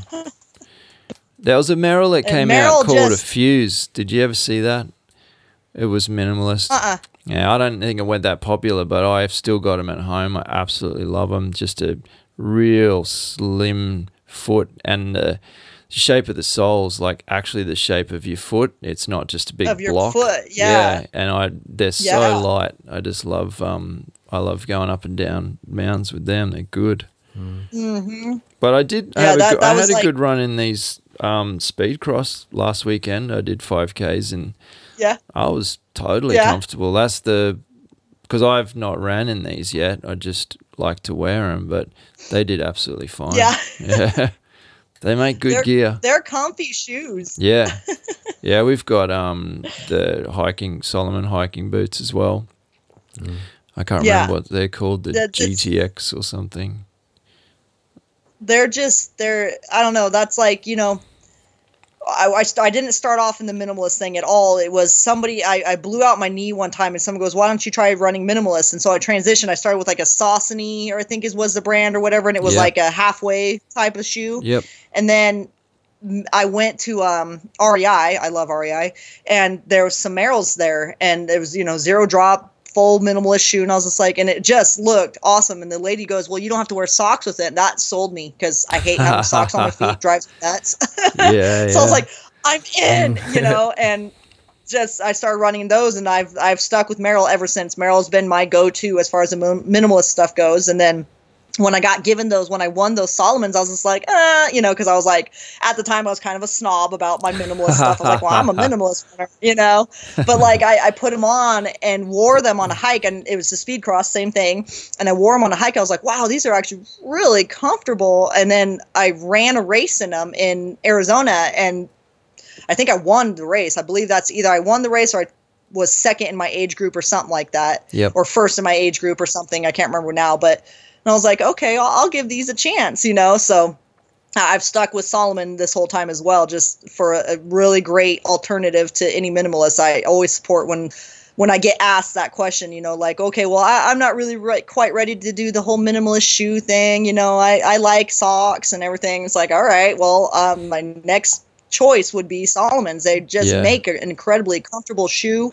It's light. It's held up. I mean, the XR missions, that's what I have. The other ones, the XR missions and the Speed Cross. Right. And the XRs just, I mean, I probably have 700 miles on those XRs, and wow, they'll go even longer. Yeah, their build great. quality is, yeah, you can't compare their build quality. That's good. Yeah, that's good. Good. You definitely get what you pay for. Yeah, that's true. Yeah, someone actually asked me on Instagram recently. I get asked all the time in person as well, like what shoes should I look at? And I just say that Merrell, Salomon. That's all I'm going to tell you. Yep. Work out what you need to be doing and get some advice on which shoe. But if you buy one of those two brands, you'll still have them in 3 years, and you'll thank me for the longevity. Exactly. Yeah. Exactly. I remember when I first was running, someone had given me a pair of Nikes, and I'm not trying to bash Nike. I just the fact that Nike lasted 200 miles of running, and it was just like they're blown out, they're torn apart, and it was granted they were given to me, so I really didn't complain that much. But I was just like, I thought Nike, this is what they do. I thought they make shoes, you know, and I was like so disappointed. But yeah, because 200 miles, you would have clocked that up in about 2 weeks, wouldn't you? Out.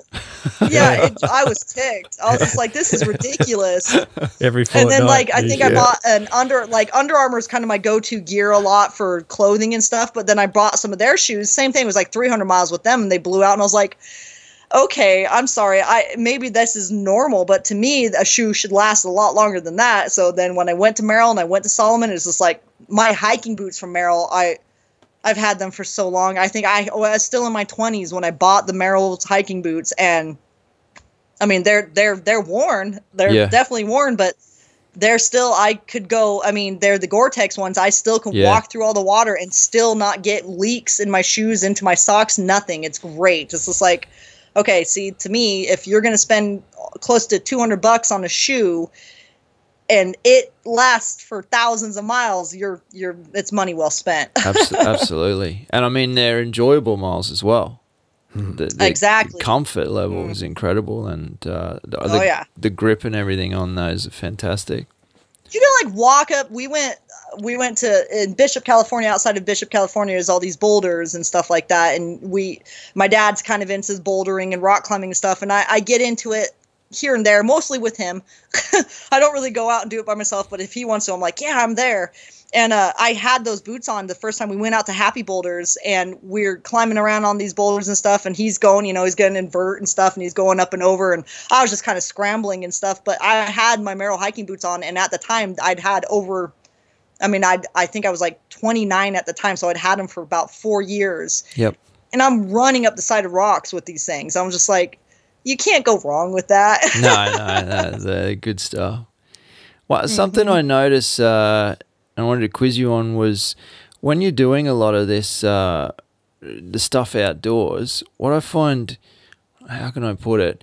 I find it admirable, but at the same time, I think it's, I just don't know how to put it into words. When I see you out there, a lot of times you're alone, right? And there's just every woman I've talked to who wants to get into outdoor type activities, like one of the biggest, a couple of things they say to me is, I got nobody to show me, don't really know where to start. So they haven't had that upbringing that you've had. So they're just saying, hey, I want to get into it. I'm in my mid-20s or whatever. What do I do? So they need someone to guide them. But then there's also that kind of that fear factor of, oh, that's a dangerous environment, so I don't have any preparation for that, which is obviously something that you must have acquired along the way, is that just that general kind of sense and the safety kind of aspects that you probably take for granted, like a second nature now. Well, yeah, it is, and that it's unfortunate, but the thing of it is women, we are always looked at and targeted as the weaker, and so if something's going to happen, it's going to happen to a woman, especially women out running or women out hiking on their own and stuff like that. Absolutely. You're unfortunately a target. My biggest thing, I don't know, like there was a lot of, like growing up, with my dad, like I said, he was a police officer when we were kids. He was retired Navy SEAL. So we got a lot of self-defense training from him, which was pretty cool. And like a lot of survival stuff he started out on and everything like that. He showed us a lot of survival things, showed us what we can eat and, how to build fires out of nothing, So it's like, here's a, stick and something, just build a fire. It's like, okay, Dad, we're like 5. And he's big influence in that. My mom was always more of the timid of them, where like, she was a lot more cautious, but you got to admire a woman taking 3 girls out, like if my dad was gone or at work, my mom would just she'd take us on bike rides, she'd take us on walks, and a woman and 3 little girls. I mean, we were like, my sisters and I are all about a year apart. So, we're all like at the same stage. And I think just, knowing that she would talk about being alert and she'd tell us about, to pay attention and stuff like that, but she still did it. Yep. And she still went out there. She didn't let it hold her back. Yeah. And so that kind of put us in that mentality too, is you just do it. But like with me personally, I know I always take precautions with me. I run everywhere I run. I always have a knife on me. Or my dog, my dog has been, when I started running, I didn't have a dog, and my mom, even though she was the tough one when we were kids, she's like a wimp now. And so, she called me, are you going to go run? It's just like, oh my God, I'm worried about you. Call me. It's like, okay, Mom, I got it. So, I always had my check-in system with my mom and stuff like that. And then, I started running with a knife to make her feel better and stuff like that. And then when I got Juno, she like went from calling me and bugging me every 5 seconds if she knew I was running or hiking or anything to like, oh, you got the dog, you're fine. It's like, well, he would lick somebody before he could kill him. Thanks, Mom. But like, it's kind of, there's so many things that women could do to make themselves feel better and make themselves less approachable. The way that my dad always taught us is like, even just the way that we approach things, like the way we walk into the room, the way that, like when we're wandering around and stuff like that. And I'm always putting this on my kids as well. When we leave my truck to go into a store, our heads are up, we're looking around, we're always alert, nobody's playing on a phone, nobody's messing with stuff. And just, even when you're out in the middle of nowhere, you're still using still that, observing. And you're always aware. One of the things I did start doing out here, just because like I was explaining, there's cougars out here, there's black bears, there's wolves out here and stuff like that. Beyond just running with a knife and with my dog and stuff like that, or hiking with him. I always carry a pistol now too, when I'm out in the woods and stuff. It's a secondary thing. I mean,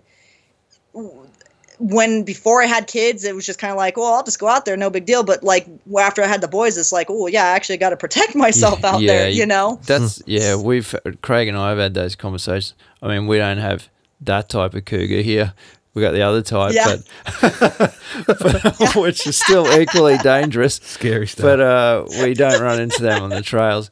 We have had those conversations about, well, now I make different decisions when I'm in the wilderness. I didn't have a personal locator beacon until a couple of years ago because I was just out there and doing what I do. But now, as soon as my first son was born, whoa, all of a sudden, hey, I'm accountable now. I've got to come home because there's people waiting for me, and I've got it completely changes everything when you have kids. I think that's okay. It's nice. Yeah. It's good because you got to think, how stupid were we before we had kids? Because even when I'm driving, I'm like, I get right to the speed limit and I set to cruise control, you know? And I'm like, I'm always watching everybody. And like, I never had road rage until I had kids because now I realize how idiot everybody else is in their driving. I'm like, oh, you so dumb, you know? And it's just like, all right, calm down. For sure. That's fantastic. I really like I think that any women listening would kind of get a lot out of that because the way I see it, you've been presented with a series of problems, whether it's the animals or potentially people you might run into, but any one of those could have been an excuse for you to say, well, maybe being outdoors is not for me, or maybe I need to wait for a big strong man to take me out there for a run. Like, but I just love the fact that you've just gone, nah, I want to get out there. How do I get out there? How do I get out there? What things do I change? What adjustments do I make? Because I want to be out there and I don't want to be relying on anybody else. Mm. Yeah. Well, and that's like another thing too, like for women, one of the biggest things is to know where you are and know where you're going. When I first moved here, when I was getting used to the area, I would drive my routes. You know, like if I was going to go out on a forestry road, I would take my truck, I'd drive the route first. So I knew how many miles it was, you know, where I was going to turn, where I was going to go. I'd always have it planned, you know? Yep. My dad always told us don't take the same route over and over again. So I wouldn't have certain days where I do certain things. I would mix it up all the time. Even when we go out to the Sky Lakes Wilderness, you know, I know exactly how long I'm going to be out there, and I know exactly the best spaces to turn around in, or like if I have to get away from something, or like, you know, like I plan all my trees even, you know, which is kind of dumb because, you know, a bear and a mountain lion can climb a tree, but the wolves can't. So, but you know, and it's basically what it comes down to is just as a woman. I mean, yeah, you can't let fear hold you back. You can't. And you know, like I was saying, you know, with all of us having kids and stuff, it does change our mentality and our approach to things. But at the same time, we got to show our kids, you know, that you can't let things hold you back either. And life is an adventure. We're supposed to be enjoying it. We're supposed to be out there. And, you know, this journey is just incredible. Don't let things keep you in your house when there's so much world to explore, you know. And so just like what I try to pass on to boys, or, you know, like if I have a friend actually who a new friend in the area, and she's kind of a timid person and she likes to be outside and stuff, but she doesn't know the area. And same thing, she heard all the stories about how we have wolves in the area now, and it freaked her out. So I took her with me last week. Actually, we went out to one of my favorite trails, and I took her out and I looped her around with me and stuff like that, showed her one of the best loops to do out there and everything. And, you know, she did it. It was really great. But like, just the whole time I'm just kept telling her, it's just like, you know, you can't let things hold you back. You take every precaution that you can. Yep. You know, as a woman going out here, as being by yourself out here and stuff like that, you have to be aware. You have to set yourself up for the worst thing possible, basically. But don't let it control you, and don't let it slow you down. Don't let it stop you from doing what you love, from getting out there and enjoying this. And like, you know, the mentality I kind of pass on to the boys is like, you know, we're all going to end up in the same place. We're all going to die here eventually. Yeah. You know, so would you rather do it cocooned in your little safe place, or would you rather be out on some adventure and knowing Wrestling that a when lion. you yeah, exactly. But like, would you, exactly, it's would you rather say that you lived your life, or would you rather like look back and be like, man, I didn't do nothing, so No, that's 100% true. that's kind of my mentality on that type of deal, is just, be safe, but don't let it hold you back. Don't let that fear of stuff hold you back. And just, as women, we just have to take just a little more precautions. We just got to be a lot more aware of things. Yeah. But it's still a doable thing, My biggest thing, I think, for women is, if you can get a dog, get a dog. That is one of the best traveling companions, the best hiking, running, all of that companions. If you get a scary looking dog, even better. I don't think there's a much better note to finish that on. Yeah. I am conscious. Well, like with you, huh? I am conscious of taking up any more of your time, but is there any questions you had for us quickly before you don't have to. This is no pressure. One of my biggest things is, how did you guys kind of get into this whole thing? Like, the podcast and everything like that. And the podcast side of it? What made you? Yeah. That's such a good question. So originally we were doing all this hiking, or we were both doing solo hiking as well, and I took a video camera along on a canoe trip that I did, and I filmed the whole thing, and I never intended to use it for anything except show my family or something in the future. And I ended up cutting it up and making I think it was 2 episodes or something, and chucking it on YouTube, and some people jumped on, and it was received pretty well.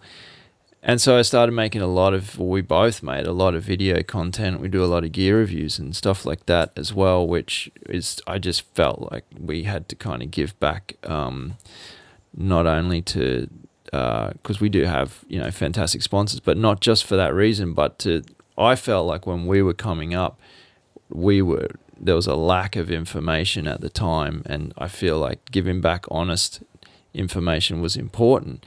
But what I found was, because it's not, I don't do a review on stuff because someone gives it to me. Yeah, I'll test it, and then I'll say, it's not that great, or it's really great, because it's my integrity as a person. Yeah. So we don't go down that route. But what I found was the production time in creating video content is just enormous. Like, it's huge. It's hours and weeks and weeks, so we're doing these episodes, multi-day kind of adventures and stuff, and whilst I still look back on some of that stuff and love it, I didn't feel like I was getting stuff out to people quick enough. So I actually had the idea a couple of years ago to do the podcast, but we didn't get into it. And it was end of last year. I said to Craig, we got to give more information more regularly, and it needs to include other people's perspectives, like people like yourself. And so we decided this was the year. We set a goal, and we did the first one in January, and the response has been ridiculously good. That's what I was going to say. It's, and the thing of it is, it's amazing.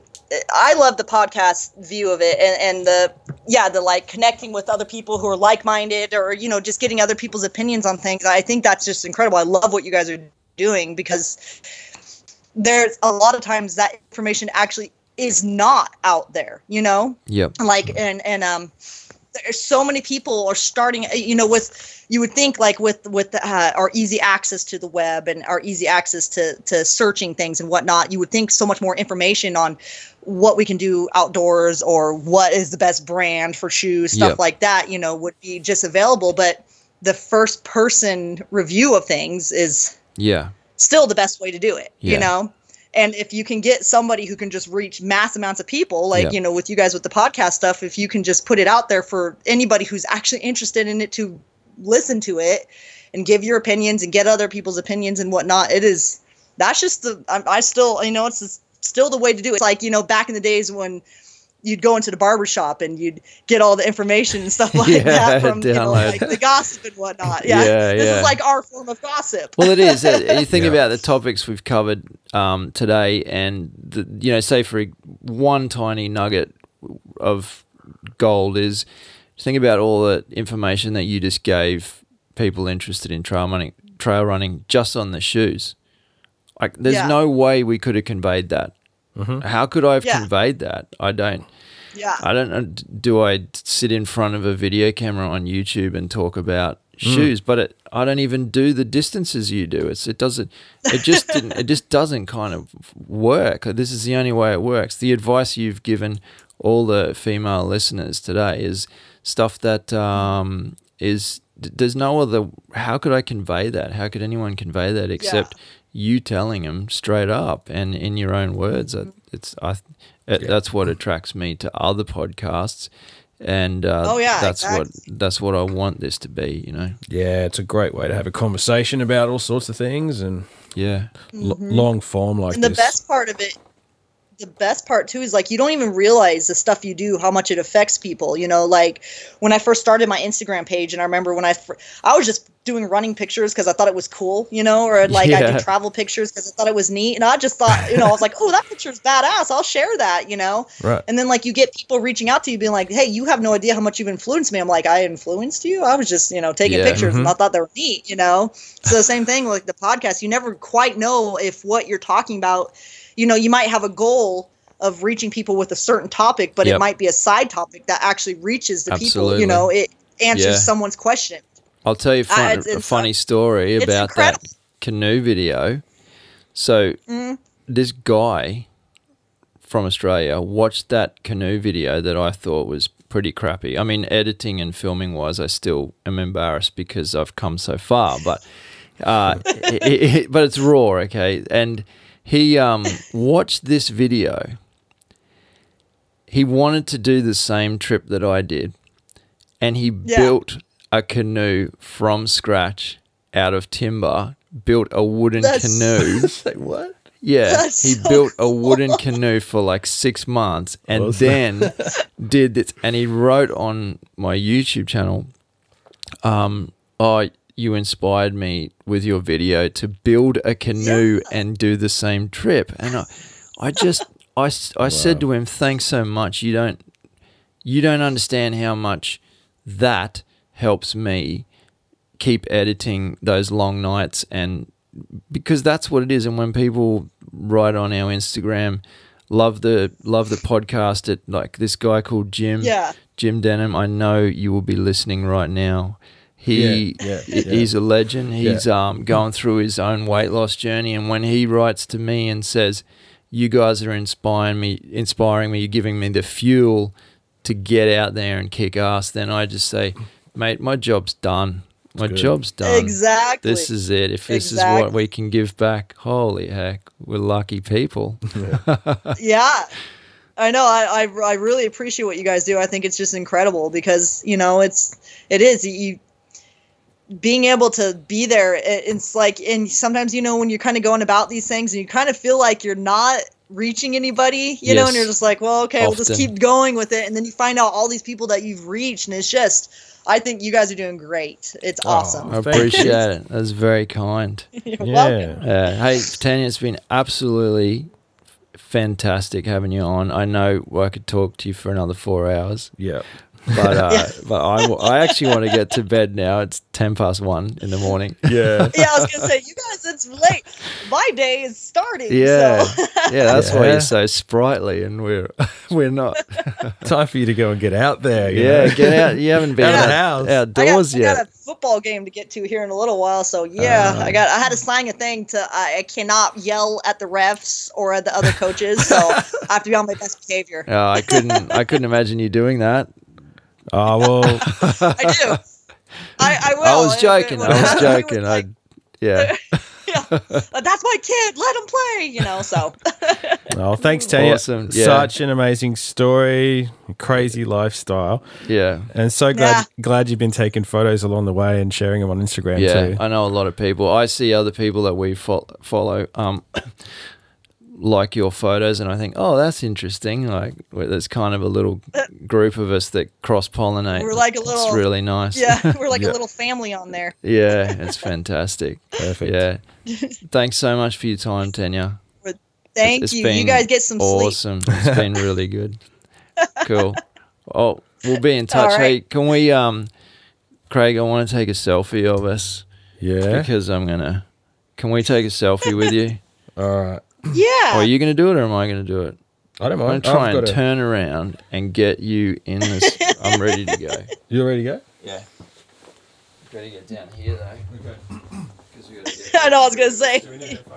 Yeah. Oh, where are you? There she is, down there. Whoa, this is difficult. Okay. Hang on. This is the most difficult thing. You ready? Yep. Oh, one more. Awesome. I'm going to post that. Perfect. Oops, sorry, I'm back on the mic. I'm going to post that. Thanks, Tanya. Awesome. Keep on trucking. All right. Thank you. Keep on doing what you're doing. All right. Thanks. See you, buddy. You guys too. Thanks, mate. All right. Bye. See you later. Bye. If you're listening to this podcast on iTunes, we'd really appreciate your ratings and comments if you can spare the time. If you'd like to know more about Hike or Die TV and keep track of our adventures around Australia, make sure you drop by hikeordie.com. That's where you'll find all the information you'll need to follow us on YouTube, Facebook, Twitter, Instagram or Pinterest. As always, we appreciate your support. Thanks for listening.